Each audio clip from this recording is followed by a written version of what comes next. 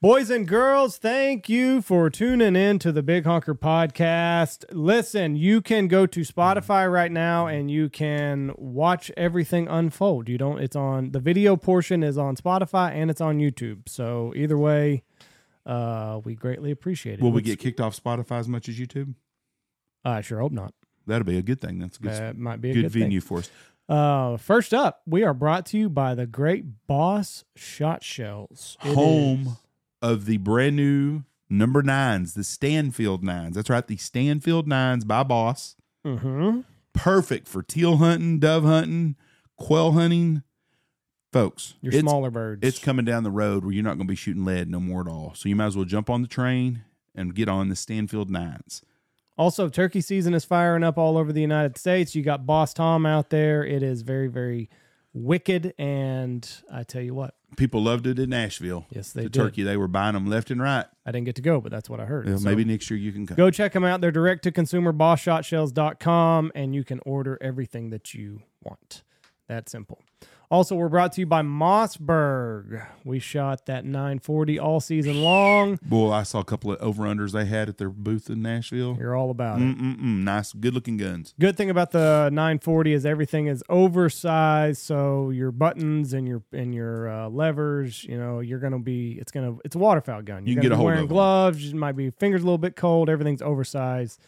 Easy to operate in cold weather. Mossberg.com. Mossberg.com. We are also brought to you by none other than Pacific Calls. The guys up there at Pacific Calls have got a new line of turkey calls coming out. Kill count, it's going to be out this week. Jeff's eating a peppermint. Sounds real good in the microphone. Check them out, pacificcustomcalls.com. Listen, we got a promo code. BHP25 will save you 25% off of checkout.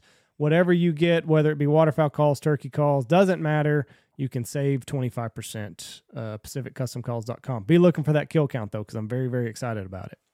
We're also brought to you by Dive Bomb Industries. It's time for you to get skinny. Silhouettes are the way to go. Socks, silhouettes. Dive Bomb has changed the game whenever you look at the way you set out a decoy spread. Everything, you got to get the bag so everything packs up extra nice and neat.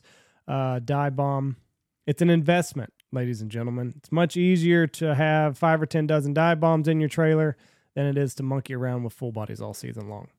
They look great. They're coming out with an all new line of fully flocked decoys, so be on the lookout for that. DiveBombIndustries.com. It's not too late to start building that spread for next year.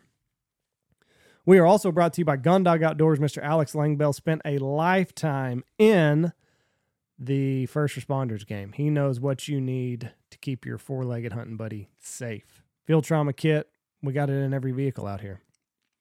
Stop bleeding, get warmed up, cool off. Save a lot of lives. It can. So you never know when you're going to need that thing. So just have it on hand. Have one in your vehicle. Have one in your hunting bag. They've also got the quick release system. I put Lou in it every single day. Tethers onto his collar, and then you just pull a little string whenever you're ready for him to go. No more dogs breaking. I hate when I see that on Instagram. People post these big rainouts and the dog's running out in the middle of it. Put that little fucker on the quick release system from Gundog Outdoors, and it might save his life. Also, we're brought to you by Shin Gear. They're not just a wader company anymore. Bibs, vest, boots, jackets, everything. Everything. The best part about Shin Gear is they're tailoring their stuff to be completely waterproof. I wore their bibs all season long now that I can talk about it. Totally waterproof, totally windproof. Hunted in a couple downpours, never got wet. Jacket, same way. They make a great product over there. And their waders are second to none. And they've got the guarantee that they will stand behind their product as long as you stand in them. So if you run into a problem, a little snag, a little burr, barbed wire, send them back, they'll fix them. Okay? Great customer service, which is lost in today's world. Jeff Jones is a great guy. Great guy, great customer service. Excellent customer service. Check him out, shingear.com. Lucky Duck. That's right. Saw Tim and Luke this last weekend in Nashville, and they have all kinds of new lines of stuff. They got a bunch of new stuff coming out. They're a great company. I'll tell you right now, if you put your dog in a dog kennel, it needs to be in a Lucky Duck dog kennel. That's the way Lou rides. Crash rated. 5-star crash test rated. Has a fan in there, doesn't it? Got a fan in there for his little fat ass in September and October. Flat screen TV, hunting. watch Scooby-Doo. That's all that we need. It's got a nice little bed in there. People are varmint hunting right now. They've got an incredible sound system for varmints. And I tell you what, I want to shoot a raccoon. I saw that raccoon hunting looks fun, don't it? It does look fun. You can do it with the Lucky Duck. Just got a little tail on there, and the little bastard will just come right up. Best day frames on the market, the Lucky Duck 2x4 blind, and still have the best motion decoys. Spinners, they got swimmers, they got all sorts of stuff. So whatever you're needing, if you're needing to get motion into your spread, I would check out luckyduck.com. They're the best. We are also brought to you by the boys up at the Looking Glass Podcast. Go to Patreon, type in Looking Glass Podcast. You donate to their account, and you will get their entire library of debauchery. Tell you what, Logan and Rebel are some of the best human beings on earth, and they run a fantastic podcast. You need to go to Patreon right now and subscribe to their podcast. It will change your life. It will make those long drives seem like minutes. So go check them out at the Looking Glass Podcast. We're also brought to you by the Hunt Proof app. Keep your hunts alive by writing them down. You will regret that when you get older if you don't. If I wish I'd give anything if I'd have had this from when I was younger to keep back all of my stuff I did. Just to keep track, the records, the hunts, the weather, what happened that day. Because, man, it just takes a little bit of reminder, and you can go back and relive all them things in your mind. You can post pictures to your entry, so not only do you have what you've written down, but if it's a special hunt and you've got a picture, you can attach it to the entry also. So they're on to something over there at the Hunt Proof app, and you need to go set up an account right now. It's easy to find. Go to the App Store, whether you're iPhone, Android, whatever. Go to your App Store. Download the Hunt Proof app and start logging your hunts. Start logging your memories with your loved ones. We're also brought to you by Alpha Outdoor Specialties, maker of the Stanfield stool. And from what I hear, it's going to be really, really nice. And the blind caddy. And the blind caddy. They had them Saw at that Nashville. at Nashville. That's going to change the way that you sit in an A-frame. Keep your coffee, shotgun shells, keep it all out of the mud. So be looking for that from Alpha Outdoor Specialties. We're also brought to you by Bangtail Whiskey. It is not for the faint of heart. Bangtail embodies a select few who believe in hard work and relish in the opportunity to take a step back to enjoy the fruits of their labor. Whether relaxing for a midweek swallow or communing on the weekend with quality people, Bangtail is sure to provide a truly unique and tasteful experience time and time again. With deep southern roots, Bangtail provides a first-class, handcrafted whiskey experience. Pour a jigger of Bangtail and enjoy. Must be 21 years or older. Brought to you by Dirty Duck. There you go. If your coffee sucks, it's not the duck. They got all kinds of new stuff. They have a copper wine glass. What? Brung one of them home for Michelle. She wanted one of those. They had some copper coffee cups, mugs. They sold out of them before I could get one of them. And they got some really cool caps. Their swag is out of this world. Check out dirtyduck.com. Coffee, they ship it all over the place. Had a guy from England message me yesterday and said, hey, will they send coffee to England? I need to contact Buck and find out if they do. But anyways, they will ship anywhere and everywhere, and that's Dirty Duck. If your coffee sucks, it's not the duck. The way to go. And brought to you by Ducks Unlimited. We will have David on here on the podcast next couple weeks, talk about Ducks, the event at Texas Motor Speedway in May. It's crazy that that's right around the corner. Yep. When you think about it. Skies are full. It's because of Ducks Unlimited. They have conservation. Hunters are the best conservationists. Ducks Unlimited is the best platform for conservation in America or in the world for that matter. So please go check out DU and look for a local event. Also, we're brought to you by Double T British Kennels. If you are in the market for a new little hunting buddy this off season, I would highly recommend that you go check out Double T British Kennels. They've got fantastic dogs, whatever you're looking for. New puppy, started dog, finished dog. They've got it all. Double T British Kennels, and they've got a very, very good bloodline and cute little guys. We hunted over 2 of his dogs this past winter. Adam and Sam were 2 of the best, very, very well-mannered, and they were really good in the field. So Double T British Kennels is the way to go. Last but not least, we're brought to you by Stanfield Hunting Outfitters. We've got just maybe one. We can take on one more turkey hunter this year, 1 or 2 more. No, we're booked. We're booked. Never mind. That's gone. If you want to book for dove hunting. Yep. I've got the second weekend of dove season open, That's September 8th, and then I can do 2 corporate groups during the week, and one in September and one in October. I don't have the dates on me right now, but anyways, holler at us if you're looking for a dove hunt. Dove season's fixing to start filling in. Most of it's filled in already, but I do have some dove hunting spots available. Just look us up at stanfieldhunting.com. Thank y'all. you. God bless y'all, and have a wonderful week. Okay, ladies and gentlemen, this episode of the podcast, we are joined by Kelley Powers. He is a World Goose Calling champion, champion of champions in the Outdoor Hall of Fame. The man has seen it and done it. Great guy and a great ambassador for hunting and waterfowlers everywhere. So we hope that you enjoy this episode. Here he is, Kelley Powers. Very crucial step. That, and that. Okay.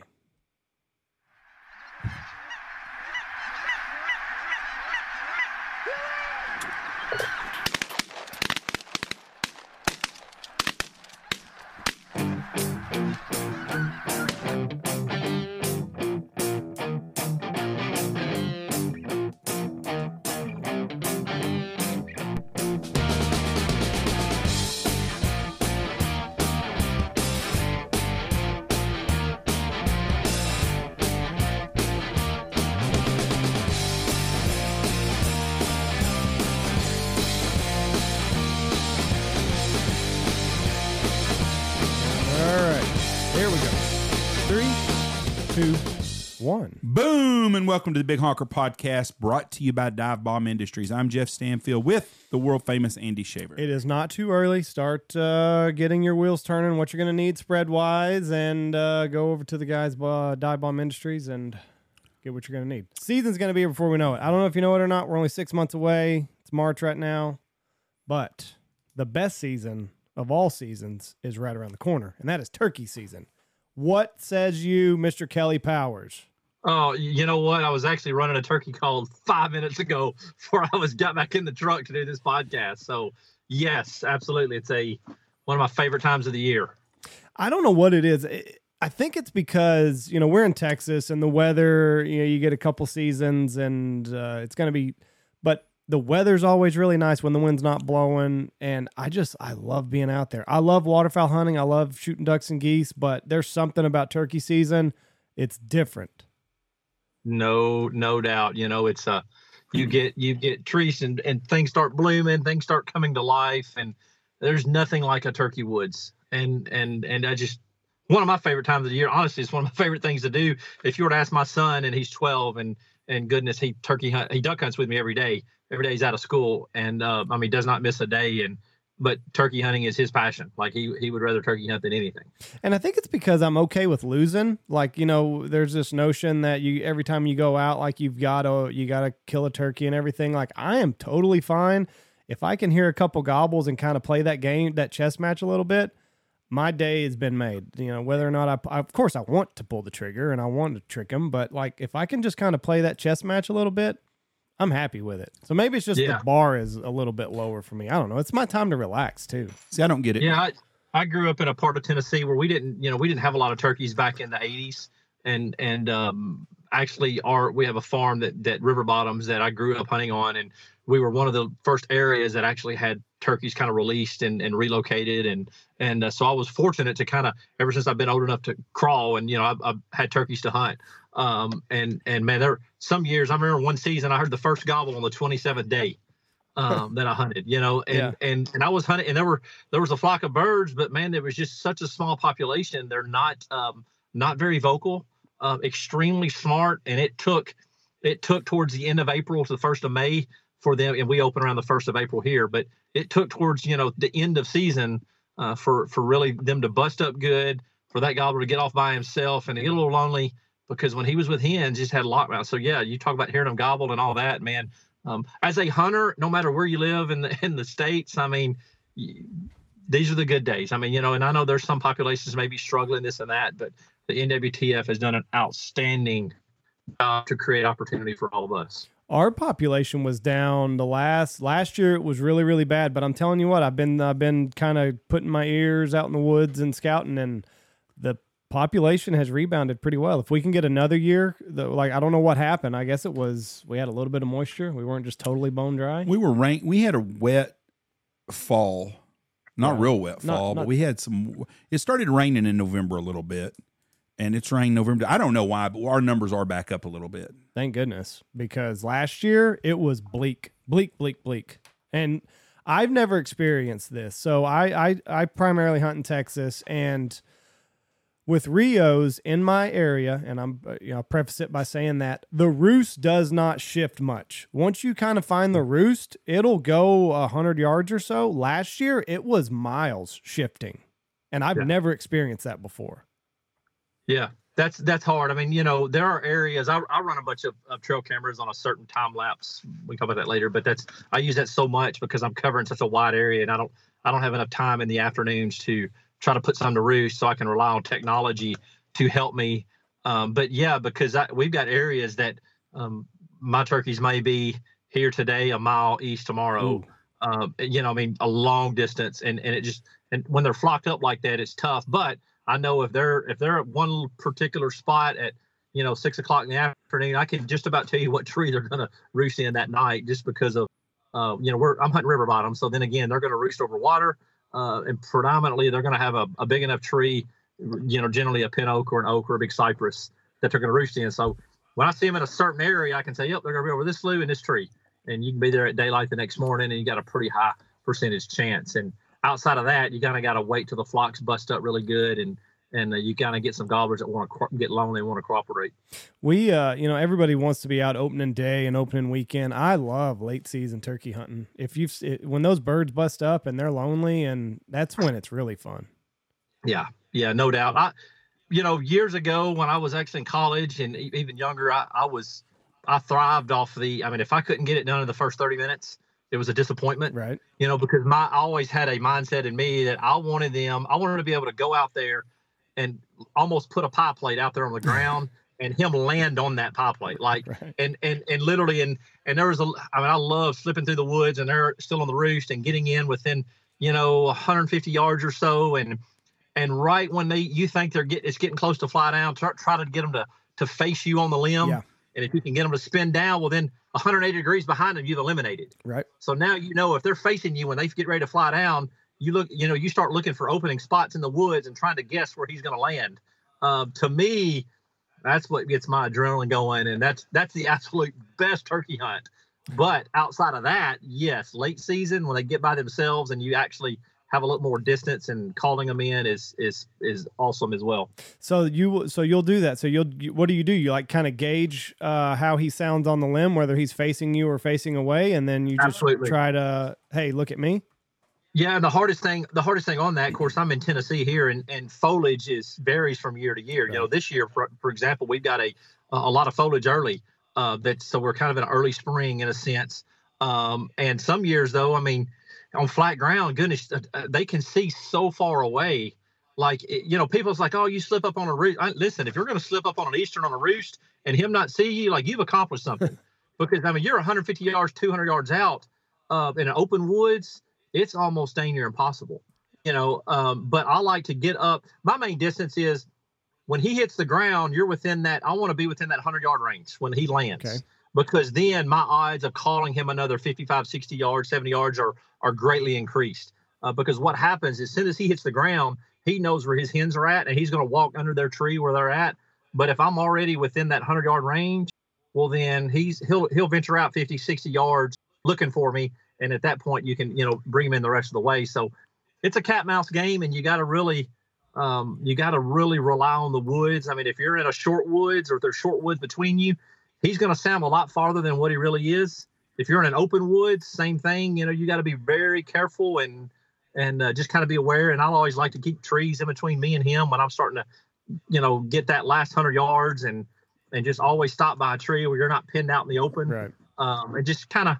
Just use smart woodsmanship, and at that point, just slip down beside a tree and sits tight for a little while. And then when you think he's going to start getting ready to fly down, I'll try to do fly down at him or do something to get his attention because I want him to flip around on that limb facing me. And if you could get him flip around on the limb, then you're pretty good odds because that way when he pitches out, he's going to cover another 40 yards. I've never chased Easterns. We're going to Michigan and Tennessee at the end of April. We're filming a show for Boss Shot Shells, and we're going to be in Michigan and Tennessee. So that's going to be my first time with Easterns, but I've always heard like they're notorious for just being these quiet little critters that You know, they don't gobble. I'm used to Rios. Like, you fart loud enough and you're going to get a gobble back out of a Rio. But I'm excited. I'm excited about the new challenge. So we'll see. Yeah, they're special, man. I'm partial to Easterns as well, and they can be tough and they can be easy. And there's no shame in leaving a tough turkey to go find a 2-year-old that's easier to hunt. There's no shame in that at all. It's lost on Jeff. I'm not a turkey hunter. I've never shot a turkey in my life. So if I shoot one this spring, will be my first turkey ever. He might just start with an Eastern. And nice. What are they bigger than Rios? Kelley? I believe, yes, a little heavier in weight. I believe Rios are a little longer legs. Correct me if I'm wrong. Biologically, I think they're a little taller. I know the Osceolas are as well. But Rios generally can be Easterns can be a little heavier. Rios are more vocal, generally and I've hunted Rios as well, generally could be a little, I don't want to use the term easier because it's such a broad brush, you know, because listen, I've shot a lot of really easy, dumb Easterns, but as a general rule, Easterns are a little harder as a general rule. But there's, Cuz Strickland said it best. There's no absolutes in turkey hunting. And so you can't paint that with a broad brush because there are some Rios that are tough birds and they've gotten educated and tough to hunt. And the same thing with Easterns. But in generalistic terms, a lot of times your Easterns can be a little tougher tactics, I should say. And then I also like mid-morning. I love mid-morning. When they get away from, because I've noticed here, there's so many dadgum hens. And I mean, it's just, you're pissing in the wind, basically. Like when he's got 5 or 6 girls around him, he's done for a little bit. So, Yep. Generally, they're going to go off to build nests and stuff at mid-morning, and they'll start walking faster, and he starts walking slow. Next thing you know, he's by himself. Yeah. So we were talking Tennessee football earlier. What that Hooker kid? He's a senior, isn't he? He's out. Is he going to the draft? Yeah, he is. He's draft eligible. He is. Actually, I was reading an article this morning that what team was looking at him? I'm trying to think. I mean, of course, you see all kind of speculation and this and that, but potential late first round, which I would be very shocked. But man, I hope I'm telling you, man, when he's healthy, and I know he's in a favorable offense, but still, man, his touchdown to interception ratio was pretty impressive. And not only that, a high character athlete, and that's the hard to beat. The problem we're not dealing with it because we're not idiots. Some billionaires are not very smart. I've noticed, and NFL owners the worst. They draft people that have zero chance of being an NFL quarterback, and it happens every single year. If you're an NFL team right now and you're drafting a quarterback and you don't take the kid from Ohio State with the first pick, you're a fool. He is by far the best college quarterback out there. Someone is going to take Anthony Richardson right off the bat because he's 6'4" and he won the underwear Olympics. I don't care if he won the underwear Olympics or not. It happens every single year. You're not dealing with the Donovan McNabb. You're not dealing with the Michael Vick. You're dealing with a guy at Florida that could not win, basically. And so it's not going to change in the pros. Yeah, and I completely agree. And it baffles me because Will Levis with Kentucky and a great athlete, all that, but Mel Kiper had him projected, go number 1, and golly, and I know Kentucky struggled on the offensive line and this and that, but goodness, he was given the reins, he was given the ball, and time again, like through bad choices, interception, and I don't know, it's just hard to overlook that, and regardless of measurables, and it's hard for me to, like I say, try to get in the minds of some of these GMs. But how could they only look at measurables and not look at on the field performance? Sometimes blows my mind. It's a football player you're trying to draft, and they do it all the time.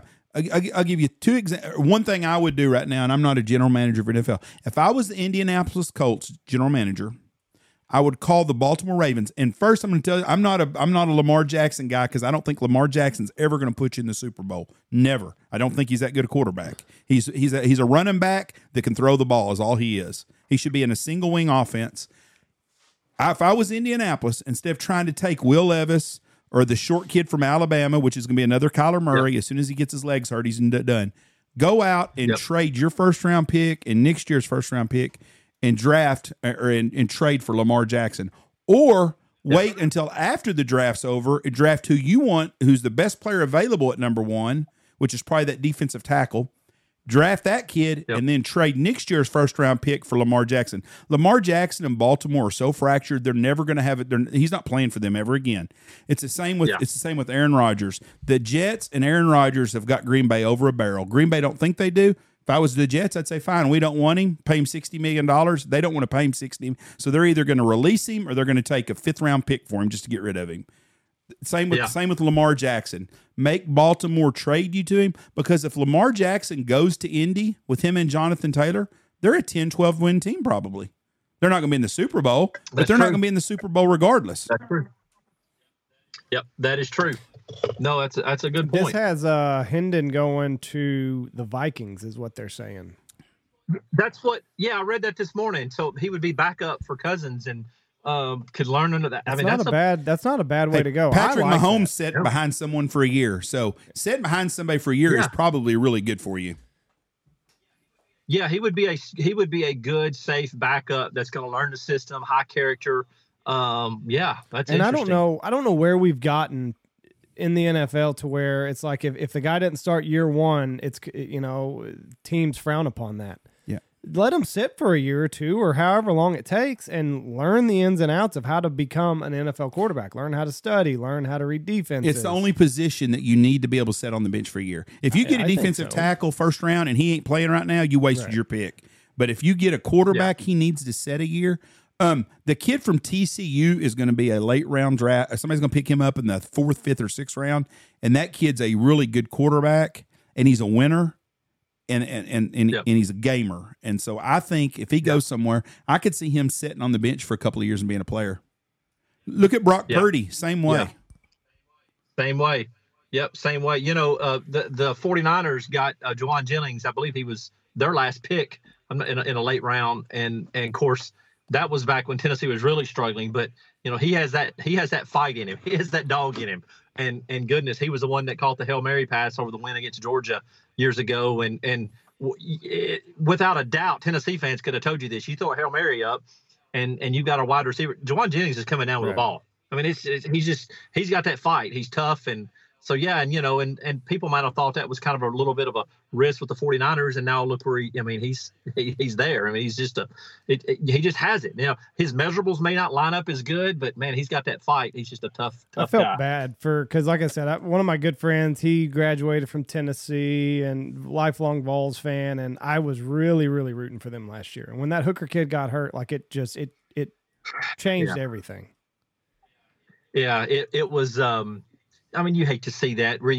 Even your rival, it doesn't matter who it is. If it's a team that's your rival, you don't want to see anybody get hurt. And for Hooker to get hurt, it was gut wrenching. It was a tough to see because you wanted the team to do well, but not only that, with Tennessee's standpoint, with Joe Milton as a backup, and this guy's got a cannon, and he's got all the measurables. Like goodness, if he. This time last year, Hendon Hooker was kind of a big question mark. He transferred in from Virginia Tech.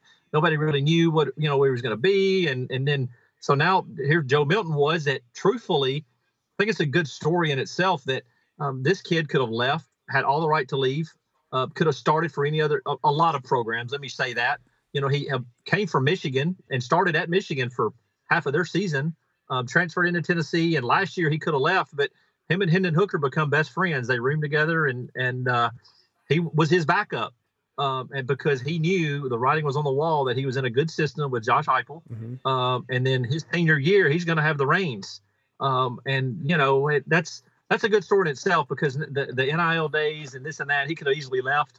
But he bid his time, learned more of the system. And on paper, his stock has to be good going into next year's draft because he's in a system to where he can really show out. And if he does, he's in the driver's seat to be a good high round, draft. Well, I was always going against Tennessee because all I heard was Peyton Manning from from our friend Ryan. That's all we ever used to hear about. And I got so sick and tired of that shit. So I always was against Tennessee. Then I started feeling sorry for Tennessee because they've been on the bottom. And then I was so happy when they beat Alabama this year. But all my friends in Oklahoma say Heupel's going to go to OU in a year or so.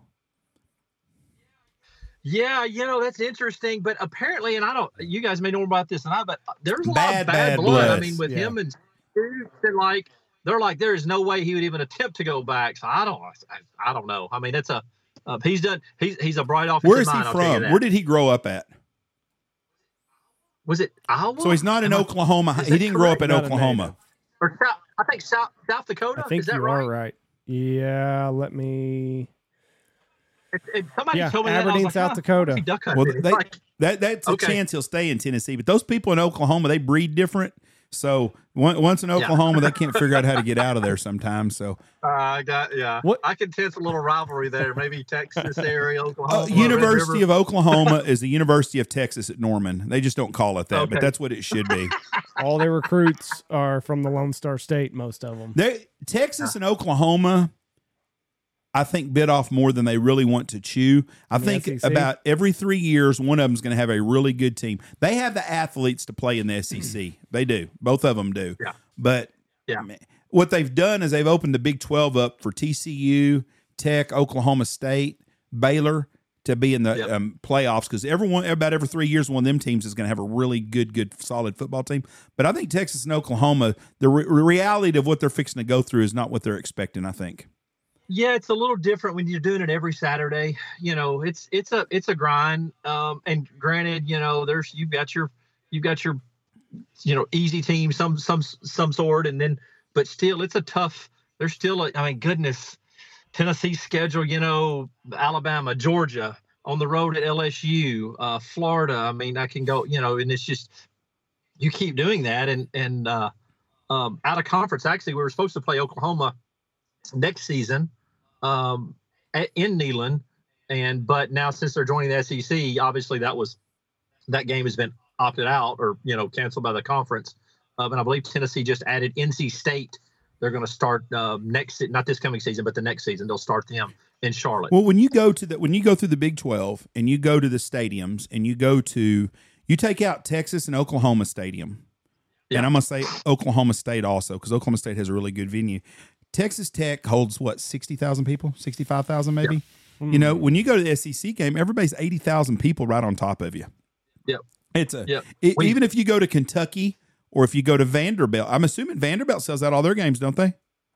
They're probably the least out of all the SEC schools. I can tell you this: when Tennessee plays at Vandy, it's about a 70% Tennessee crowd. I figured it was that way most everybody that played there. But now I will. Well, to give you credit, Vanderbilt, not just in recent last 2 years, but prior to that, especially when James Franklin was there, man, he turned Vanderbilt into a pretty turned it into a respectful program, and like you say, fan bases, crowd, and I was there when Oklahoma played, but when Baker Mayfield. We've got season tickets, and I'm on the first row of the upper deck, so I've got a bar right there, and he was right below me in overtime when he ran in the touchdown. But his center was even saying, I think it was quoted in the media that the ball was shaking. I mean, you got 102,000 fans.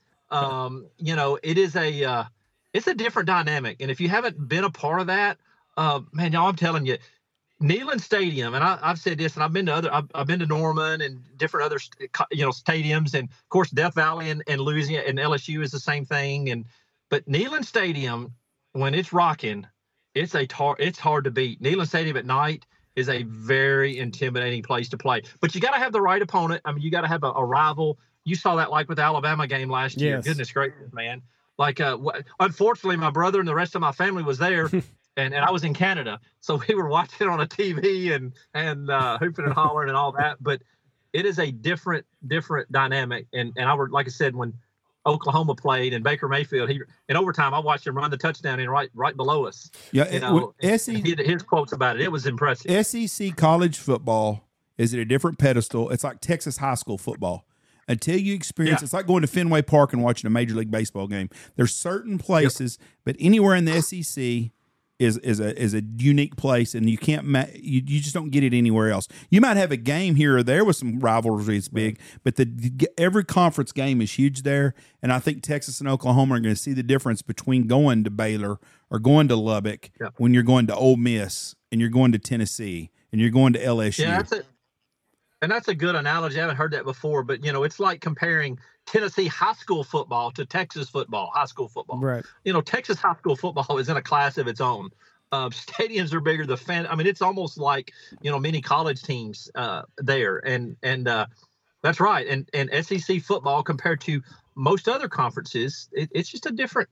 It's just they use the term. It just means more, and it's some passionate fan bases. But a little bit of history about that too. In the Southeast, historically, when I grew up, I mean, everybody followed college football. It wasn't. You didn't have a whole lot of NFL fans. Right. You didn't have that like you have in the Northeast and way out west.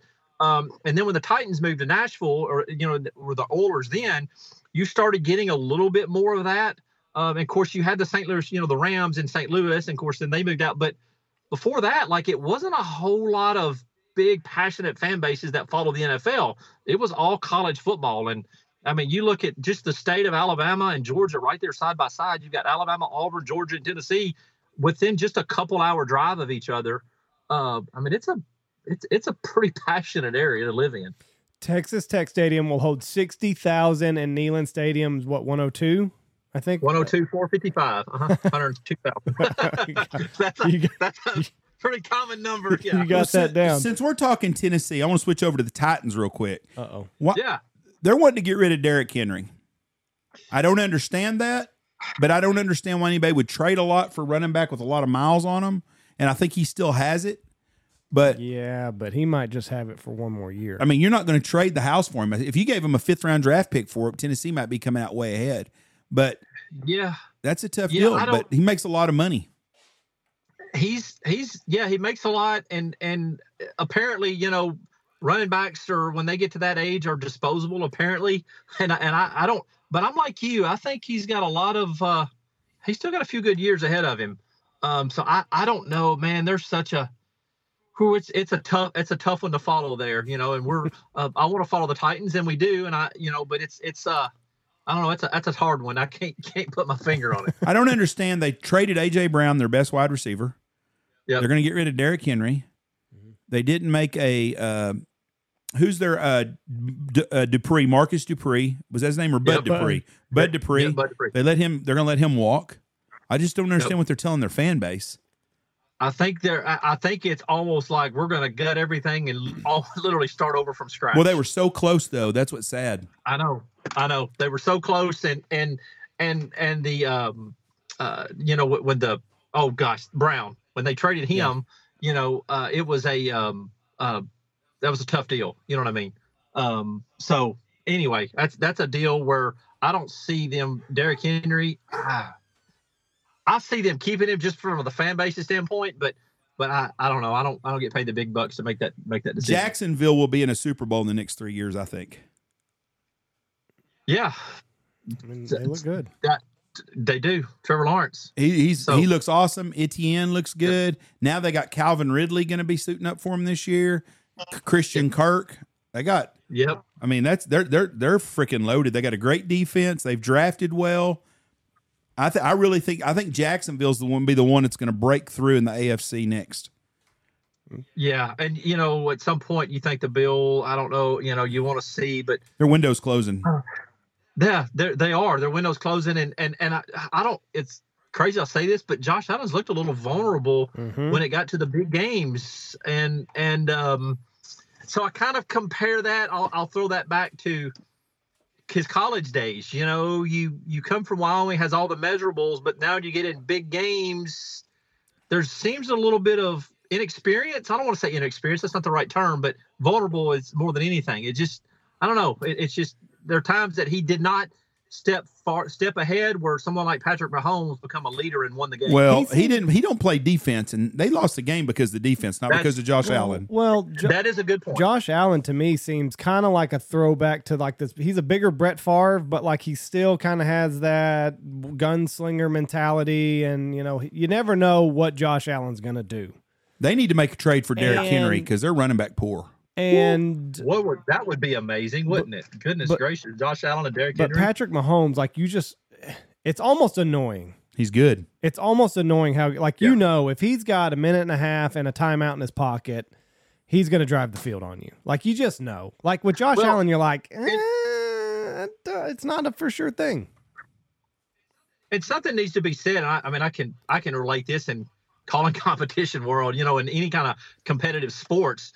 When you've been somewhat in that position, and you've won and you expect to win, it's so much of this game is mental and mental preparation. And when you get in those moments, you're playing to win, not playing it safe. And Patrick Mahomes takes those risks because he knows he's fixing to win the game. And I think when Josh Allen gets in those situations, there's a little bit of a mental aspect there, of a little bit of a timidness. I'm afraid of making mistakes and not playing to win. I don't know. That's obviously my opinion, but I think he's an outstanding athlete. Sure. And I kind of selfishly, I was rooting for him this year just because I want to see him do well. But I do agree with you. It's not fair to put that on his shoulders. I mean, that's a team deal, and a defense kind of let them down in some sense. But at the end of the day, I still think my point holds true that when you've won and you've been there, it's a reason why you see Super Bowl champions kind of when they get back in the playoffs and they're still there, they're a tough out because they're used to winning and they expect to make it back to the Super Bowl. I think Von Miller getting hurt killed them this year. Probably. That really changed the whole dynamics. When he was there, they were looking at what they were like 8-2, and they were looking like they were the team to beat. And they just never, ever recovered because their defense couldn't put pressure on. And they used to be so good defensively. Yeah. That guy's done a hell of a job coaching there. And it's made for exciting football. So no going back to the calling world, when did you turn the switch? Because you won in 99, right? That was the year? Correct. And then they get in 2000, the champion of champions. Yep. So when did it all switch for you to where you started like playing to win and not just playing to get your top finish? So, when I was in the mid 90s and I was in school and in 97, actually I graduated high school in 97 and I told my parents, and this is a crazy, I call it a redneck dream. But I always had this idea that number one, I wanted to do something in the outdoor industry. Did not care what it was, whether it was an outdoor rep and product design. I wanted to do something because my passion was outdoors, hunting, turkey hunting, waterfowl hunting, all of that. And for some crazy idea, I thought, if I could win a calling contest, that would help on my resume. It might, I wanted to walk into a door of a business in the outdoor industry and them knew who I was before the door opened. Right. That was my goal. And the path to that was to win calling contest, and which is crazy and kind of whatever. But not only that, like it's just a part of me. Like if I'm going to do something, I want to be the best. I want to do it. It's a competitive spirit. I think all of us kind of have in some sense. So in 97, that was kind of my dream. And I called it my first contest that summer. And I come in fourth place, actually, is in Ballard County, Kentucky. And there were some heavy hitters there. And I kind of thought there's something here. I went to the World in 98. And at that time I was blowing a Tim Grounds flute call, the old Guide's Best. And I went and I won, I went up there, and I think I came in the bottom 5. I mean, it was horrible. I got my teeth kicked in, it was awful. Well, then there was a particular time, after that, I watched the guys that were at the top were blowing, top 2 were blowing short reeds. And I realized, man, now wait a minute. Now this is down my alley. I can do this, and I could blow a short reed, but I can use flute style techniques and make certain sounds with flutes and moans and the way you roll in your clucks and this and that. I can use those, but translate it over to a short reed call. I can go and I saw right quick. I felt like I could do that better than what they were doing. And that's just my competitive spirit. It's not a degrade on them. And something happened in that after that contest to where, initial reactions when you get beat, and don't kid yourselves. I mean, I got my teeth kicked in. It wasn't that I wasn't just, or, it wasn't a raw deal or I got judged wrong. No, I got beat, and I got beat bad. And initially there's a little bit of pushback, like, oh, they just don't like my style, or they just don't like this. And, there's a natural tendency to be a little sore loser, but something happened that summer after that to where I realized that, just because something doesn't go right in life, you need to view that as an opportunity, not as a disappointment. And I took that as like, all right, here's my opportunity to take something wrong, and what can I do to win? And then so I went that whole summer when I got back, and the following summer, like I say, and I've had a big upbringing in percussion and band and stuff like that. So I've always felt like in calling contests, which doesn't matter, duck call, goose call, turkey call, there's a lack of a standardization from a musical note standpoint. I can go and grab a piece, on the piano, and I can read music, and none of that exists in calling world.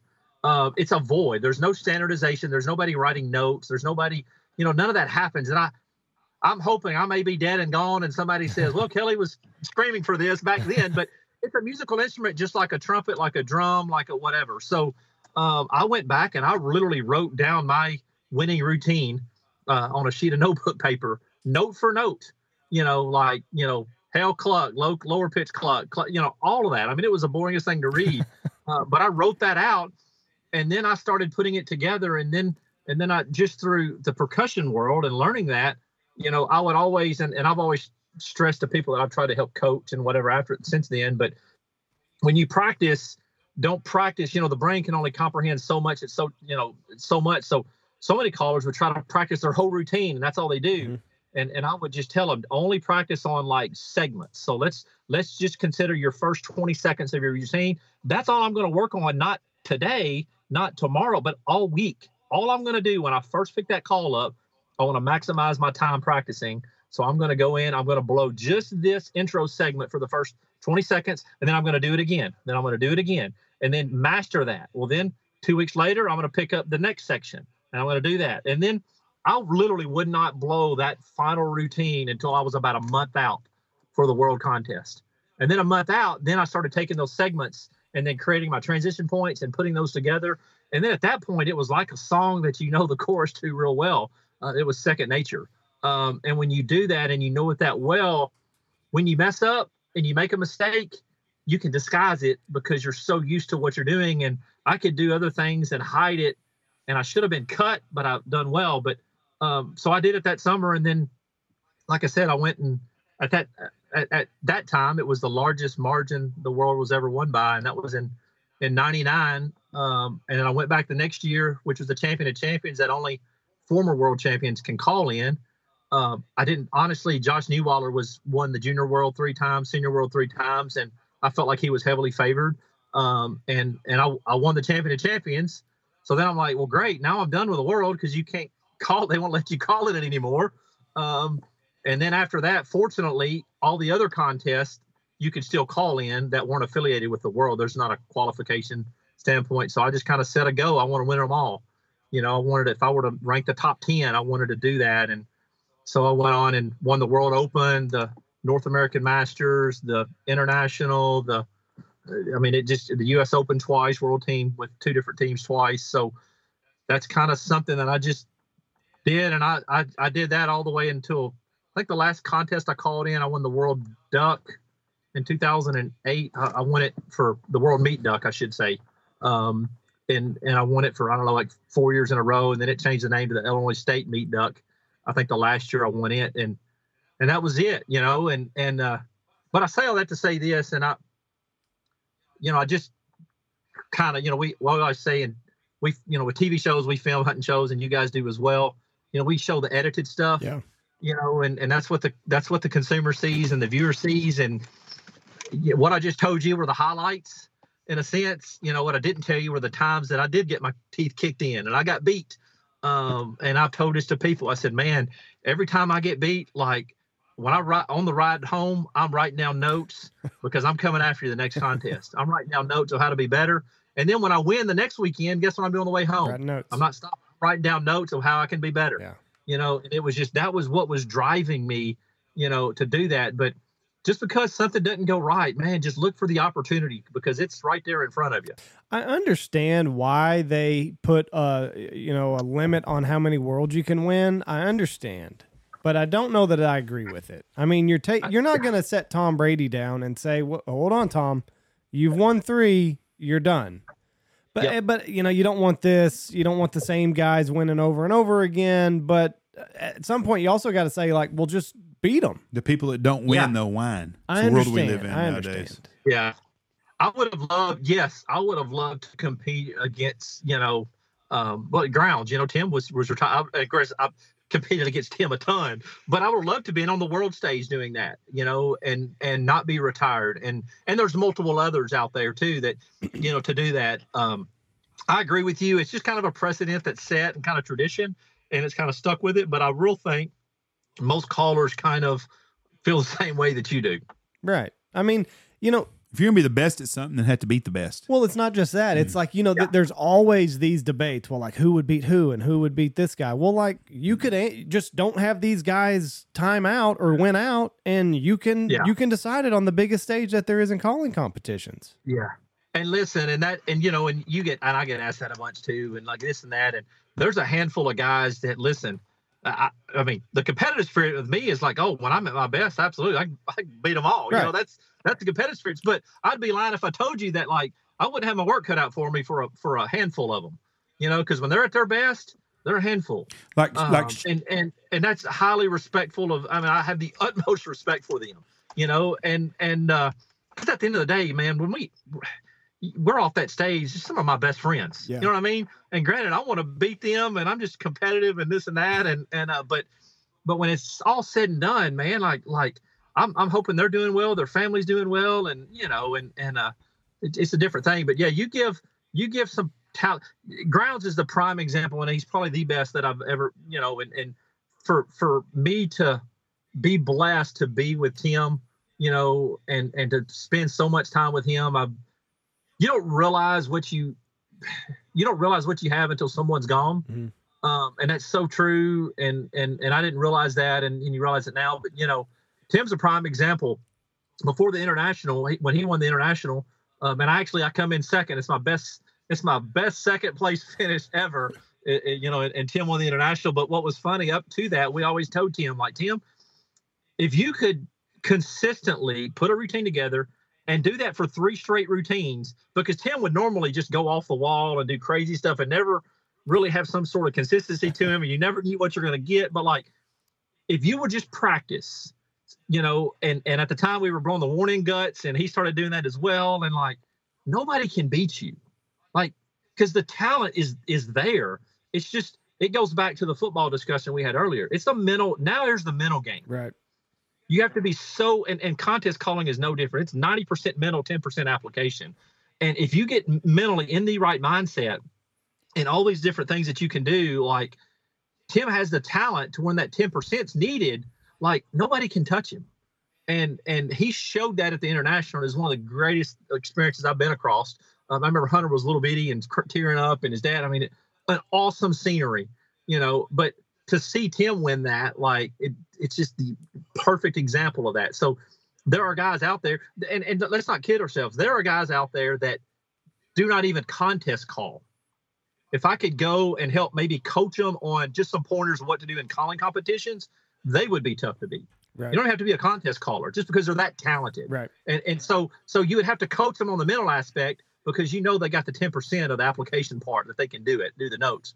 It's just the mental aspect that they can do it. And there's been countless guys that I've been fortunate to help since I retired, that have gone on and done well. And it's Kyle, you introduced me to him, and Kyle is no different. Like, oh my gosh, all the talent in the world, and it's just, but there's a mental aspect, and there's different things that you can kind of paint the picture of. And like I always told Kyle, I was like, listen, just because I'm going to push you and I might make you mad, but I'm going to keep pushing you. But at the end of the day, just because I say it, I want you to be original as well. Collectively, a team is way better than an individual going solo. And if you have a team aspect to it, and you take criticism and try to, like, you can become an unstoppable force. Who got you into calling? Oh gosh. So I grew up, I've got 2 older brothers. My oldest brother is an unbelievable duck hunter and goose caller as well, but awesome duck caller. I would say them. And then from a contest calling standpoint, Trent Allman, which he did some stuff for Night and Hail. Trent's he is an absolute unbelievable hunter, outdoorsman. It doesn't matter what he's doing. And we all have friends like that it doesn't matter.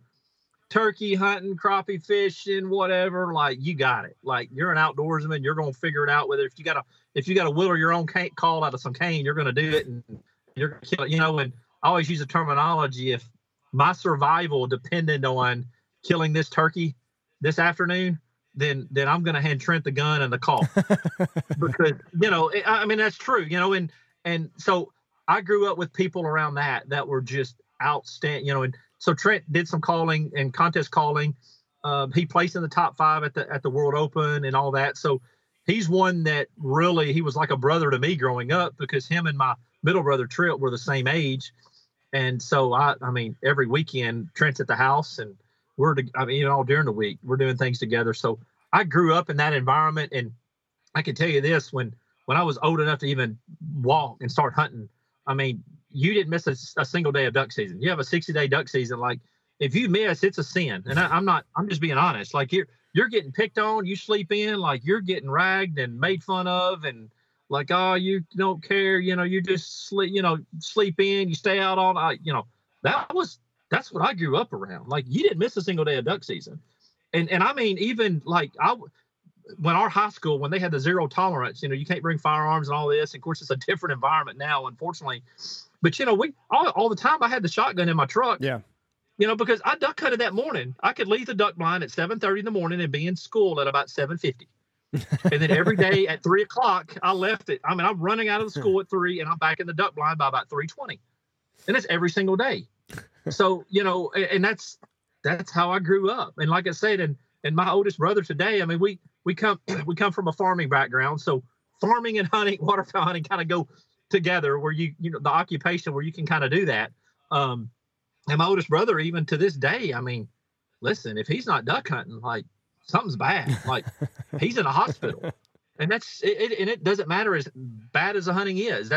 So I grew up in that culture and that environment, and it's helped mold me. And of course, now that I've gotten older and have kids, priorities, and there are times that, you can't go, or different things, or you try to play the weather and go on, but you're still hunting for the most part.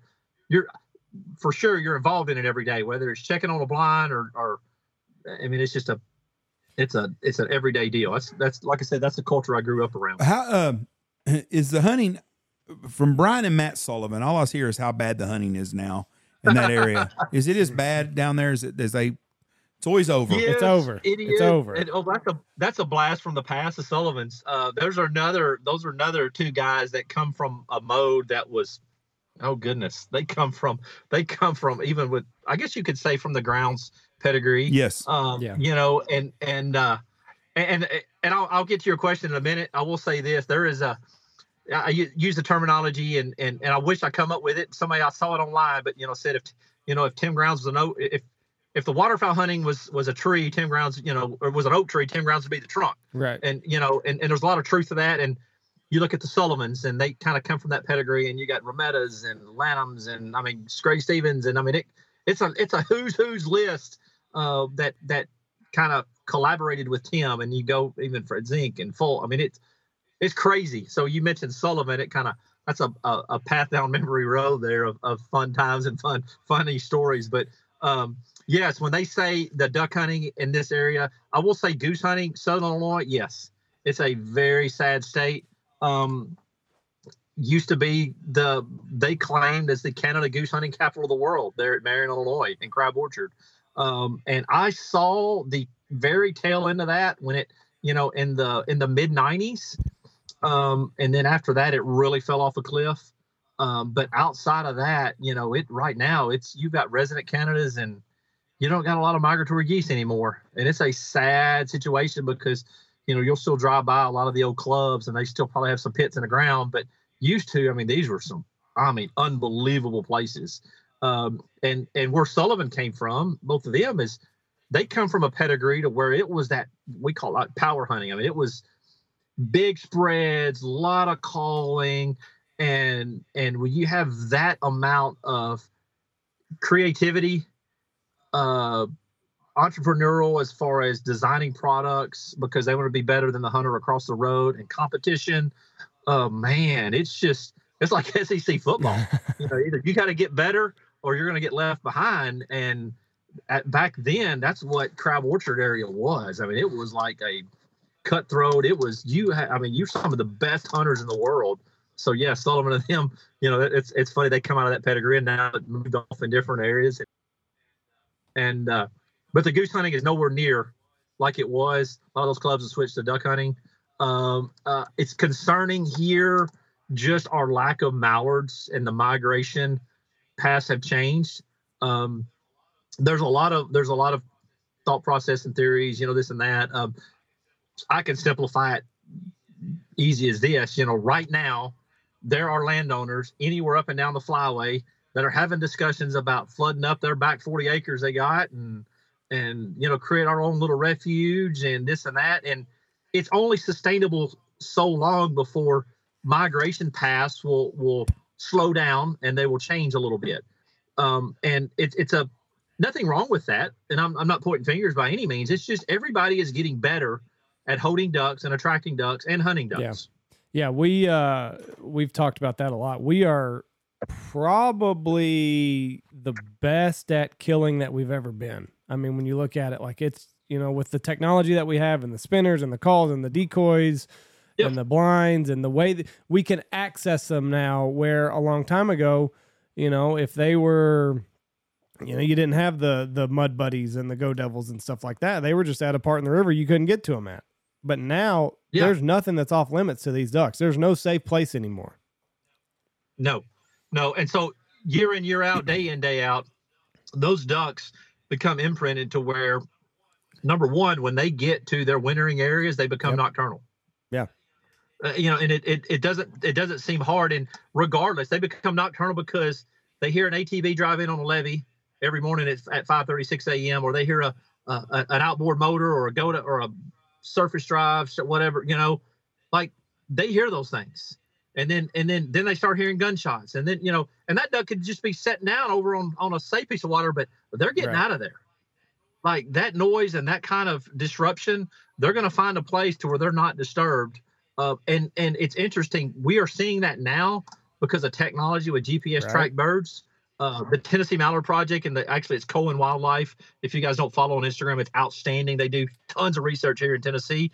But I was fortunate to go and band mallards and ducks with them, me and my son and our crew here at Final Flight, and helped them out. And the research that they have, we can see that when it was interesting that the guy that's in charge of it, Corey, he said, when I started doing this, I thought when I trap birds in West Tennessee in December that I'm going to follow these birds. They're going to be in Arkansas next, and then in Louisiana, and then whatever. Then I'm going to follow back up the flyway. It didn't happen. When he trapped them in Tennessee in December, they were in Tennessee in January up to the middle part of February, and then they went back to the nesting grounds. And next fall, they come right back to the same little small area in Tennessee. And it's wild because there's not a lot of, once they get to their wintering area, there's not a lot of what we call traffic. I grew up hunting traffic. We hunt river bottoms, you hunt traffic because that's what ducks do. They get up and fly every morning. They look for food sources and all that. Well, that is diminishing every year. You don't see traffic anymore. And a lot of it is disturbances of overhunted and pressure. And then number two, of private landowners doing a good job of managing the resource, and they're not hunting their private refuges, or they're not, and all that. So you see some of you, and part of the reason you see some of your best hunts the last week in the season is because everybody's out hunting. They're saving their best stuff and like, well, we're going to go burn our refuge down now. We've saved it all season. We hunted beside our refuge, but come that last Saturday and Sunday, we're going to go in there and hunt the refuge. And a lot of people think, well, birds finally showed up. Well, no, they've been here the whole time. We just hadn't seen them. They've just been sitting. Yeah, they've just been saving them. I'm looking at it now. Yeah, you're right. Like there's a bunch of birds on here that just never left Tennessee or never left that little nook that they. Why would you leave? You got food, you got water, and no pressure. That's it. And when they do leave and they get harassed or shot into and all that, and what he's finding is when they do leave, there's two things. Most of the time it is at night, it's nocturnal, and they're probably going to a private area that has standing crop, but it's after dark. And they're leaving way before shooting time gets there. So when the hunters get there, they don't even know, they say the water's muddy and they were there overnight, but the ducks were, but they don't know what time they left. And then the other trigger that moves them is an extreme weather event. If you have an extreme cold, and you can see on some of his GPS marked birds, extreme cold, you would have ducks they'd go 90 miles, 100 miles south. They'd ride it out for 3 or 4 days. And as soon as it started warming up, they come right back to the exact same area in West Tennessee. Now, this is just a small sample size of West Tennessee ducks, but it's obvious that's going on all across the whole When you read any of the old Nash Buckingham books, he talks about the cold weather and the hunting and the places. But he always talked, and nobody ever talks about it, the hidden honey holes. The honey holes. There was a hole. I knew about a honey hole here in an oxbow and a lake. Nobody ever hunted them, blah, blah, blah. Well, there's none of them places left anymore. There GPS has a lot Onyx has a lot to do with that too. Because but this place would have been an Onyx. This would have been in the middle of a frozen or flooded timber where nobody went to because it was too much work. They had field bosses back then, which was usually a black gentleman that worked for a hunting club, and he would push him in on a pirogue or one of those, I don't know what you call it, a canoe, flat bottom boat with a stick, and that was that guy's job. Well, it was so hard to get in there, they just didn't go. But they would know these hidden places back there, and if the weather would get real bad, it would push those birds out of there and it'd move them around much. Well, those places now are all hunted. Flat bottom or airboats, mud buddies. Every place, there's no hidden places anymore in the United States. So you're saying it's too easy to get to these places. Everybody can get to them. Right. When we were in Canada hunting, me and Andy found a back road one time, and we found a slough, and it had wheat stubble, and we shot a bunch of mallards and geese one morning, a bunch. That was a place that don't get hunted very often. It was the middle of nowhere. There was no traffic up there. Those places you don't find no more. Right. And you might in Canada. You might in the Amazon jungle shooting teal somewhere, but you're not going to Mexico with Ramsey Russell. You're not going to in the United States anymore, hardly at all. You know, even Wyoming, right. They're hot water ponds. Everybody's hunting them now. Yeah, you're right, and that's and it's a sad state. Nothing to do about it, but it's just it's just the resource is managed well, and a lot of that is private landowners are managing their own properties well. And the Canada goose situation is such a sad, man. It's just I grew up, and that's a common question people ask me, like, man, what does a Tennessee boy learn to blow a goose call like that? Like, I don't get that many geese. Well, when I was a kid, we did. I mean, Reelfoot Lakewood went over 100,000, up to 150,000 Canada geese every winter. It was in my backyard. Like, we had, I mean, it wasn't, it was common. And now, like, goodness, you don't see anything, other than residents. But a lot of that, I mean, and going to a little spiel on it and called this out back even in the 90s, you could see the writing on the wall. Number one, the population of no-till, or the popularity of no-till farming, had a huge impact on our Canada goose migration. And I want to lay these factors out, and then I'll come back and kind of explain more. No-till farming, power plants, cooling lakes, and then resident population of Canada geese, the reintroduction of the residents. So how all those play in harmony together is, we found a subspecies of the Canada goose that we didn't even think existed, and we relocated them. They turned into park geese. They're genetic. God gave them, hey, they got a longer bill length. They're heavier in weight. They're genetically designed to not migrate. That is how God built them. So we put them in areas specifically like Chicago, this and that. Well, then they explode. So they explode in numbers. All right. Well, then you've got no-till farming, which historically, before no-till farming came really popular in the 80s and 90s, is, every fall when fields are harvested, first thing the farmers do, specifically up north in the Illinois plains and the Dakotas and Minnesota and all that, is they disc the fields under. So any excess grain that comes out of the combine is now flipped, and now it's just dirt. So any available food source is not available. So the residents are there. They got plenty of food source to go in, all that. The third factor of all of this is the cooling lakes. So that never freezes. I mean, there are friends of mine that are up there. They're bass fishing in January, and it's water temperatures 55, 60 degrees, and I'm froze solid in Tennessee. It's not right. Like, that's not natural thing. So the grand scheme of things is you've got Johnny Migrator Canada goose coming out of Manitoba. He's not going to fly over a million of his buddies that look like him, talk like him, think like him, but they're actually genetically not him, So he intermingles with these residents when they have an extreme weather event. Unless they get a ton of snow, they're going to fly out to fields that are always going to have readily grain available because it's not plowed under. So they can scavenger through that. And when he needs to go back to his safe haven, he's always going to have water to roost on every single night that will never freeze. When you add all of those combinations together, to me, it's an obvious scenario. I've been a little disappointed with our conservation groups of not telling that story. Right. Like, there's a lot of, and not, and there's more factors to that, but a lot of this that we created in a sense, and the Canada goose migration has completely altered and changed forever. And to not see more stories about that or documentaries, to me, is a little baffling. And it's not really a good service to other hunters. I think that story needs to be told and more enlightened.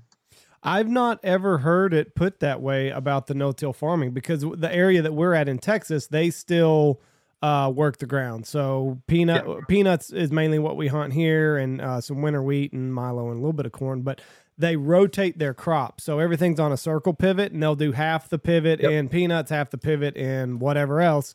So they always disc it under, and then next year they flip, basically. So we're in an area where there's a little bit of no-till, but not much. But that makes I've never heard that argument put that way, and that makes a ton of sense. There's always food available, and there's always water available. So unless you get this big weather event, which we've not had in a very, very long time, you get this blizzard.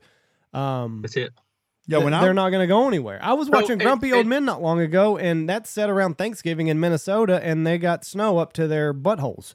I mean, that doesn't happen anymore. That was normal. It does, and that is a big part of it as well. And we've noticed this is years ago. We had a big. I mean, it was Chicago got hit with a big snowstorm, specifically southern Michigan, and then we actually got a little bit of a push of some migratory geese.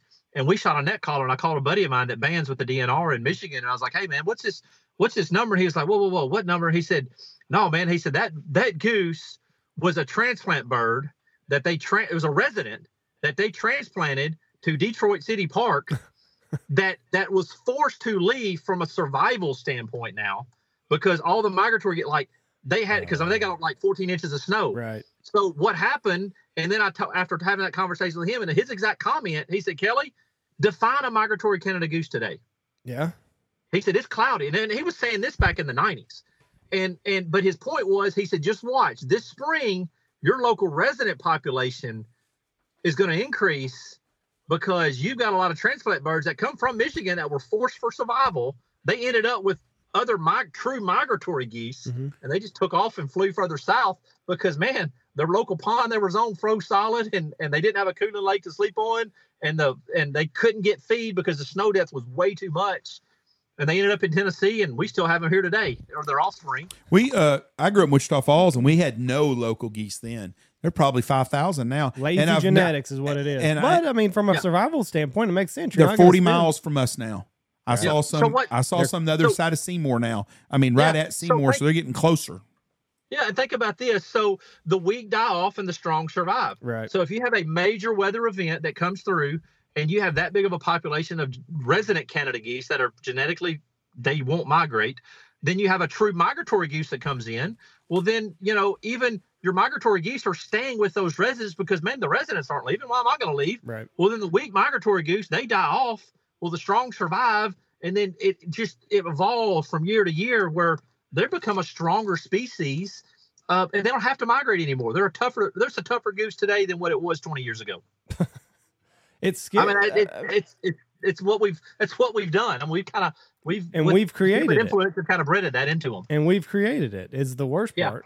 So where do you see all this going? I mean, crystal ball, what ends up happening 10 years from now? I've said this before too, and I am not for government regulation. Right. I'm up for private enterprise business. So, but hypothetically speaking, imagine if, and again, I am not for this, but imagine if cooling lakes had to discharge water the temperature that it was intaked. Right. And not discharge it at 55, 60 degrees. What if it was at 32 or 33 degrees? Right.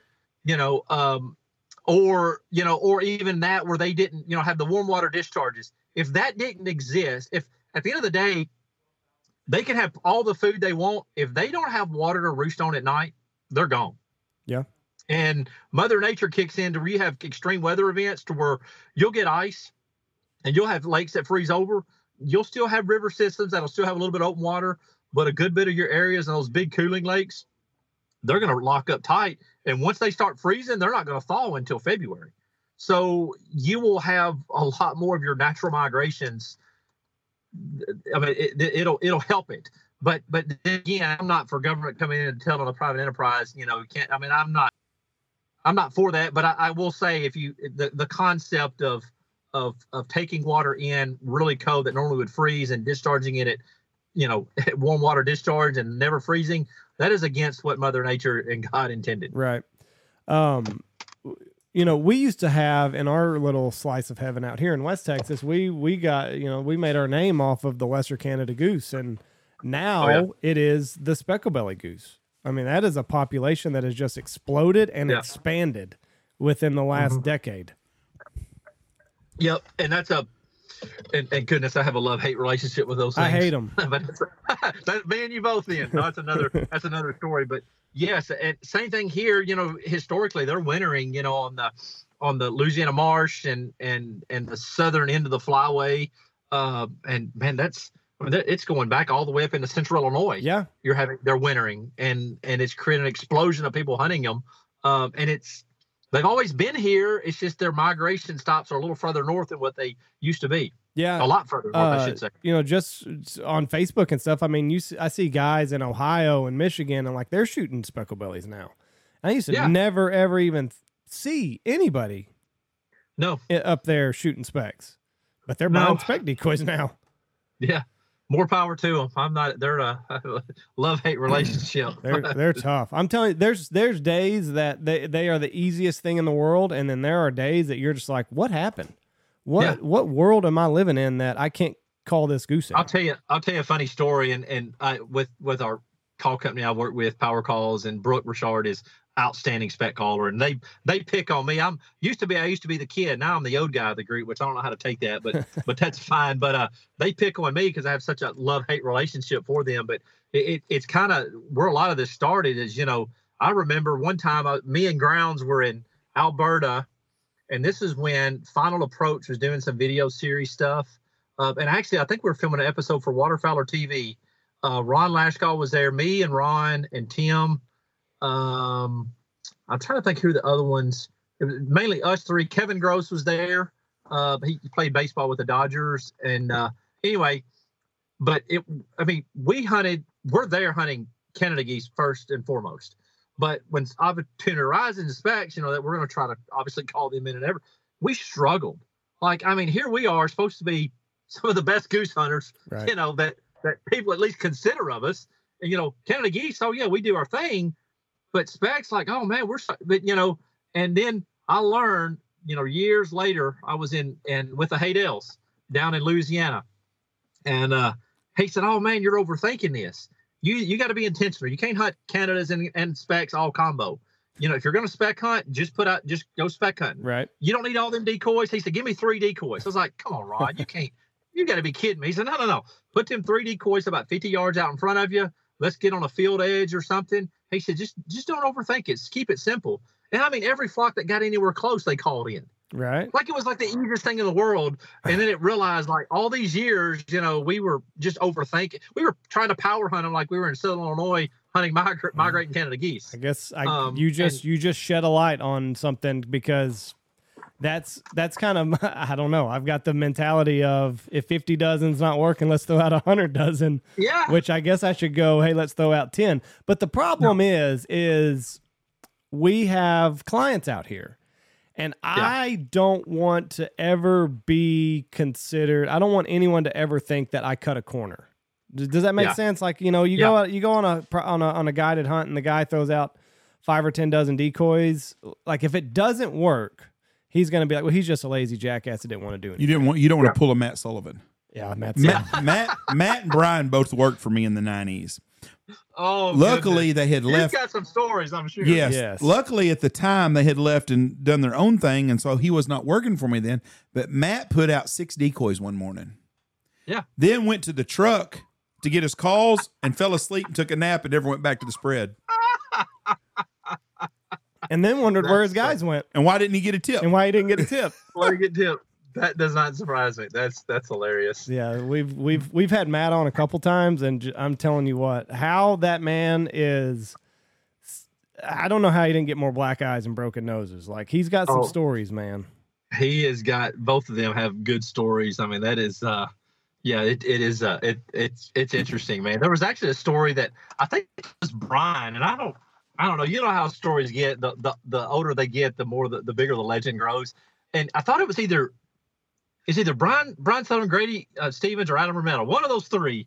But they were at Real Foot in a calling contest, and they're middle of their routine, and looked over his shoulder. And there's actually some geese flying by, and he just forgot about the light. You know, you only call 90 seconds. When the light comes on, you got 10 seconds to wrap up, or you're disqualified. Well, he just completely ignored it, and he called, and I mean, he lifted them geese right out there in front of us in the water. And of course, the buzzer went off, and he got DQ'd, and he just threw his hands up in the air, and and that story may be nowhere near true today, but I'm going to believe it is because that sounds just like any one of those three. 100% going to go legend. with it. Yeah, absolutely. That's 100% true. It's got to be. It's got to be.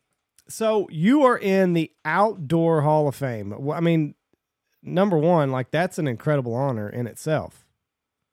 Yeah, I guess. I mean, that's it. How many? Michael Waddell and Michael Waddell got inducted the same time, and he comes to me and says, "Man, are we old enough for this?" And I was like, "Well, I guess we are now." I was like, what do you say? And at the end of the day, we all, me and him both, I can speak for him too. Like I don't know if we're worthy of this, but you're honored. Yeah. And so, and not only that, when you win a contest or when you're in the public eye, even around non-hunters, you want to portray hunting in a positive light. So when you're kind of given that title or honored by that, you want to give back and make it better than what it was when you come into it. And I know I can speak for him and all the other ones that, we're humbled and honored, and me, myself, and may not necessarily feel worthy just because you're trying to be humble about it. But at the end of the day, like, goodness, that's great. And I will say this, and I kind of mentioned that you have to do a little acceptance speech and looking back on things.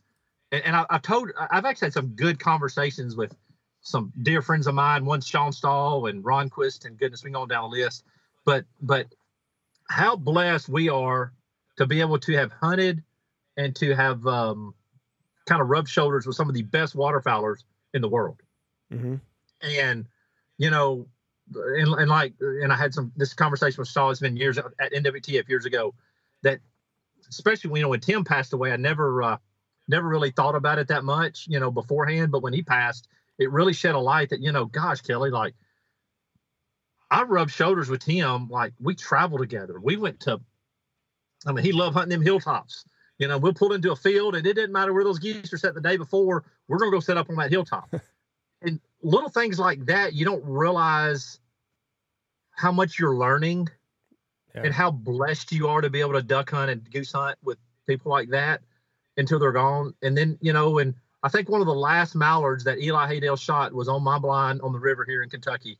I'll never forget, it was snowing, and Kelley Haydale was with us, and getting him in the boat. And listen, I have looked up to the Haydales for my whole life because that little DR85 call that they come out with in 1985 is so far ahead of the curve from a it is a musical instrument, and Eli being proficient in saxophone and all that, it's true to why he designed that. But I'll never forget getting him in the blind, and we were a little late getting in the blind. I mean, it was snowing sideways, and I looked up through the shooting stalls, and there's just mallards just coming in and landing. And I said, Mr. Eli, hey, let's come up here and shoot you one of these ducks, And I handed him 2 shells, and he just put 1 shell in the magazine, closed it, and I watched him. Nobody else even got their guns out of the gun cases. And he shouldered that gun, and as he was shouldering that gun, I said, just whenever you're ready, Mr. Eli, go up there and shoot one of them. And they were coming and landing. He goes, man, oh, man, look at them mallards. And I watched him crush a greenhead, and I was done. Yeah. Like, it almost like, as a moment, and I even told Kelley, it's like, how blessed are we? And even you guys with this podcast, let's be honest, how blessed are we to be able to have phone numbers, have rubbed shoulders, have collaborated with product with some of the best hunters in the industry. And me personally, whether it's Sean Stahl, the Haydales, goodness, Grounds, we can go on and on and on and on. And there's people I'll leave out, but like, I'm honored, and I've had this discussion with Stahl. I've had this discussion with Ron Quist, and I was fortunate to do it from the duck side and the goose side.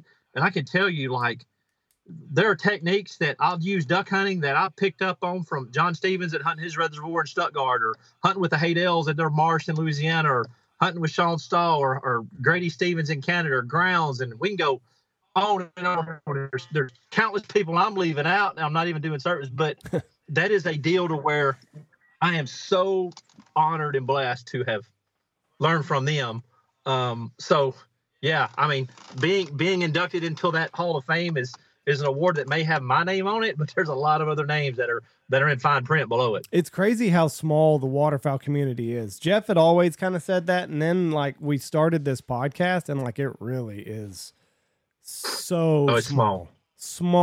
Yeah. And you know, because I grew up in this, and like you said, you don't realize what you're learning when you're learning it. But like I've had the opportunity to hunt with some of the best out here, and Jeff was always just like, it's a small community, and I'm like, whatever. It's big, it's huge. Like there's so many players in it, but it's not. Like there's like you weave your path in here, and one person leads to the next, to the next, to the next, and then you get there and you're like, this is a very small field. Yeah. And I've always said from a hunting standpoint, one of the biggest things that's helped me is being able to travel and learn and pick up techniques and ideas just from concepts of people in their local area right. doing what they do, and you learn things like that. And then you can incorporate that in your area where you hunt. And me, it's no different. Goodness, I've hunted out there in you guys' neck of the woods and hunting those lessers and, putting decoy spreads out, leaving a donut hole in the middle. I'm like, wait a minute, guys. Now, when in Rome, do what, right, do what they do. And every goose comes in, lands right in that, flock. And it's interesting. We filmed out there a few years ago. Kyle was with us. And I think it was Kyle's first time hunting out there, and they were scouting. And I'm like, filming, hunting those lessers, like, you got to have a bunch to really film because they're all the roost is coming. They're all coming at once. So I asked Kyle, I was like, well, how many groups you think, there's like 5,000 a group. Well, back in my mind, I was like, well, that might be 2 volleys. Like it's hard to put a 30-minute episode together on 2 volleys. It'll be the most epic volley, one, but it's hard to do. A lot of slow motion.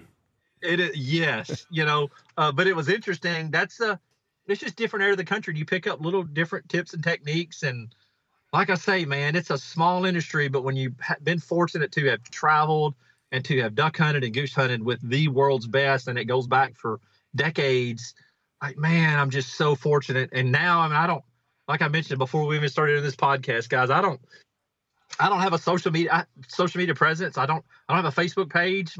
I don't do that. I've got an Instagram. I think I made 10 posts on it, That's where I tried to get a hold of you first, and then I was like, Kyle Jones, I need a number. Oh yeah. Kyle hit me up at NWTF. I was like, yeah, just give him my cell number, because I long time ago, even when Facebook got started, I was like, man, I don't want to live a private life. Right. Like I've got a very tight knit group of friends that I'm with, and that I talk to regularly, and that's it. And I'm kind of a little bit of an introvert, and sometimes I may be a little, I don't want to, it's not my intentions, but some people maybe standoffish or quiet or not as outgoing that I should be. I can tell you if I was way more outgoing at some shows and all that, it would be way more profitable probably in some sense, but I'm not in it for that. Like I'm hunting every day because I enjoy hunting.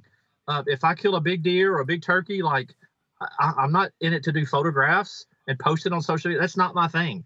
Like I'm the opposite. Like I don't want anybody to know. Like, we do the thing, we always joke around, like we want to do shirts that say, don't ask. Cause during duck season, every day you go, you're in the grocery and it's just like, how many ducks you killed? And you go the next aisle. Yeah. So have a good day today. And you go the next aisle, it's just like, and it's great. Cause these are some close, people around all the time, but it does, sometimes it gets excessive and you get burned out. And I can see where even baseball players or celebrity, they get tired, I could just see where they kind of, once they go through that grind, they really back up and want to just have a private life, and I'm nowhere near to that, obviously that level, but I was fortunate to where, like I say, travel and this and that to where, man, I never really wanted to do the social media scene.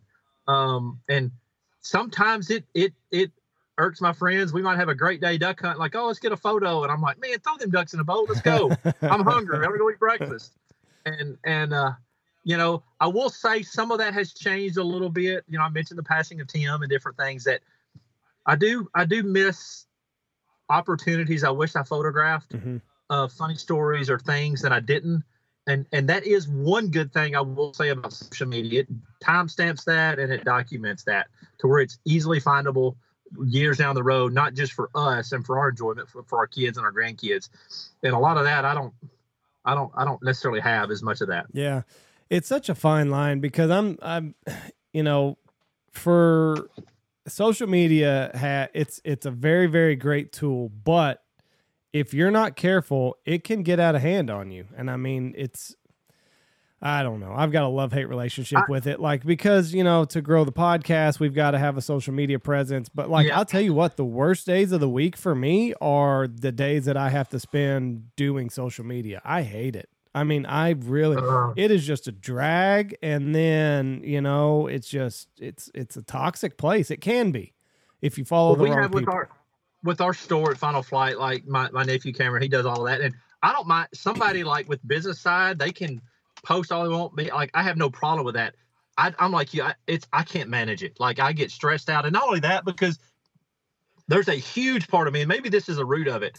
I want to portray hunting and what I enjoy doing in a positive light. Right. And if I post something that might stir some feathers and all that, and let's be honest, you're always going to make somebody upset. There's going to be that guy that's going to be judgmental, or that guy, like, yeah. And it breaks my heart so I just don't do it. I'm like, I'm not going to do that because I don't want to be judged and be, you know, right. You do something like that. And then it's just like, you know, I did up Instagram, created that account. I was with Under Armour for like 10 years, you know, and they know these guys dearly, and they knew how I was. And I just wasn't in it for that. And they're like, well, you ought to create one. So I did it at one show. And then after that, actually, I posted a picture of my son. I mean, we were in a boat, but like, it might've been, I don't know, like 1.5 feet of water outside. Well, his life jacket was right beside him. And we just did it for the photograph, but like, he didn't have, and then somebody made a comment, and I'm like, well, technically they're right. I shouldn't have done it, but it broke my heart. Yeah. I'm like, I don't want to have to go through all these things. And like, if you're riding an ATV, well, you got to have a helmet. You got to have, well, technically, yeah, you should have that. But like, we don't out here in the country. That's not how we roll. Yeah. You know, and I mean, I'm hearing I'm in a flooded field that I can stand up. It's like literally 18 inches deep. Yeah. You know, and we all can stand up. But that's another deal but the dangerous part of social media for me, and I've said this to a lot of guys and friends, like, would you still hunt if you didn't have social media to post a photo on after the hunt? Yes, I would. And that question wasn't necessarily for you, but that is for all the listeners. Yes. Because there are people out there that they can't wait to post that photo of that hero shot after the hunt. Absolutely. In my opinion, I think we need to do a little bit of soul searching and realize why we're hunting. If you couldn't, if Facebook was down for the day and so was Instagram and TikTok or whatever now, would you still get up and go hunting? And a lot of people, sadly, probably wouldn't. They'd lie. They would lie and say that they would, but we all know better. Like, I mean, you know, it's you're exactly right. Like, if social media was down for the season, would you even bother? How many days would you go hunting? Yeah. Oh, yeah. I mean, would you really go out there? You know, I mean, hey, it's snowing out there and the bed's warm, and your missus, you know, it's Christmas time and she wants to spend time with you. And would you really go out there if it wasn't going to be that hero shot at the end of it? And I think, sadly enough, I think the answer for a lot of these guys, if they were truly honest, it would be no. It would be no. Yeah. And I agree with that. And it's a sad state, you know, but I will encourage them to just think about that question a little bit. And then when you do post, and it's okay to post hero shots. People want to see that. Post it in a positive light, because there are people watching that are non-hunters that don't get what we do. Yes. They don't understand it. It doesn't necessarily mean they're defiant and there's pushback, but we're all in this together, and I don't care how you kill your turkeys. As long as it's legal, you go do what you do. You know, same thing with ducks and geese. Like, listen, I'm not an ethic police here. You know, they just go do what you do. As long as it's legal and it's portraying our industry and our sport in a positive light, that's fine. I don't think we beat each other up so much. You know, that's a wrong. That's another thing that goes on a lot that I disagree with. But as long as it's in a legal means, and you're portraying the sport in a positive light, because there are people that don't get hunting. Right. And that is truth. They don't get firearms. And you have to kind of walk a mile in their shoes and realize when they were 8, 9, 10 years old and how they grew up in an environment that probably wasn't like how we grew up. So when you try to get in their shoes, you're like, you know what? I might can see where they're coming from, but you know what? We might could educate each other here. Yeah. So anytime you post a photo or a kill shot or whatever, just be thinking that, because we're all in this together, and we want to keep doing this as well as we want our kids to keep doing it. I draw the line at reaping, though. I can't get behind reaping. Can't get behind reaping. Yeah. But so I guess what my biggest problem with reaping is because it looks like some of the shots are pretty barbaric. I mean, you got turkeys' heads exploding, and like that's not good for hunting. Yeah. If it weren't for that, I mean, I don't know. It kind of seems a little bit like cheating to me. But I mean, and you've got to have the right bird. I understand, and I'm not going to do it here because of snakes and stickers, and it's not happening for me.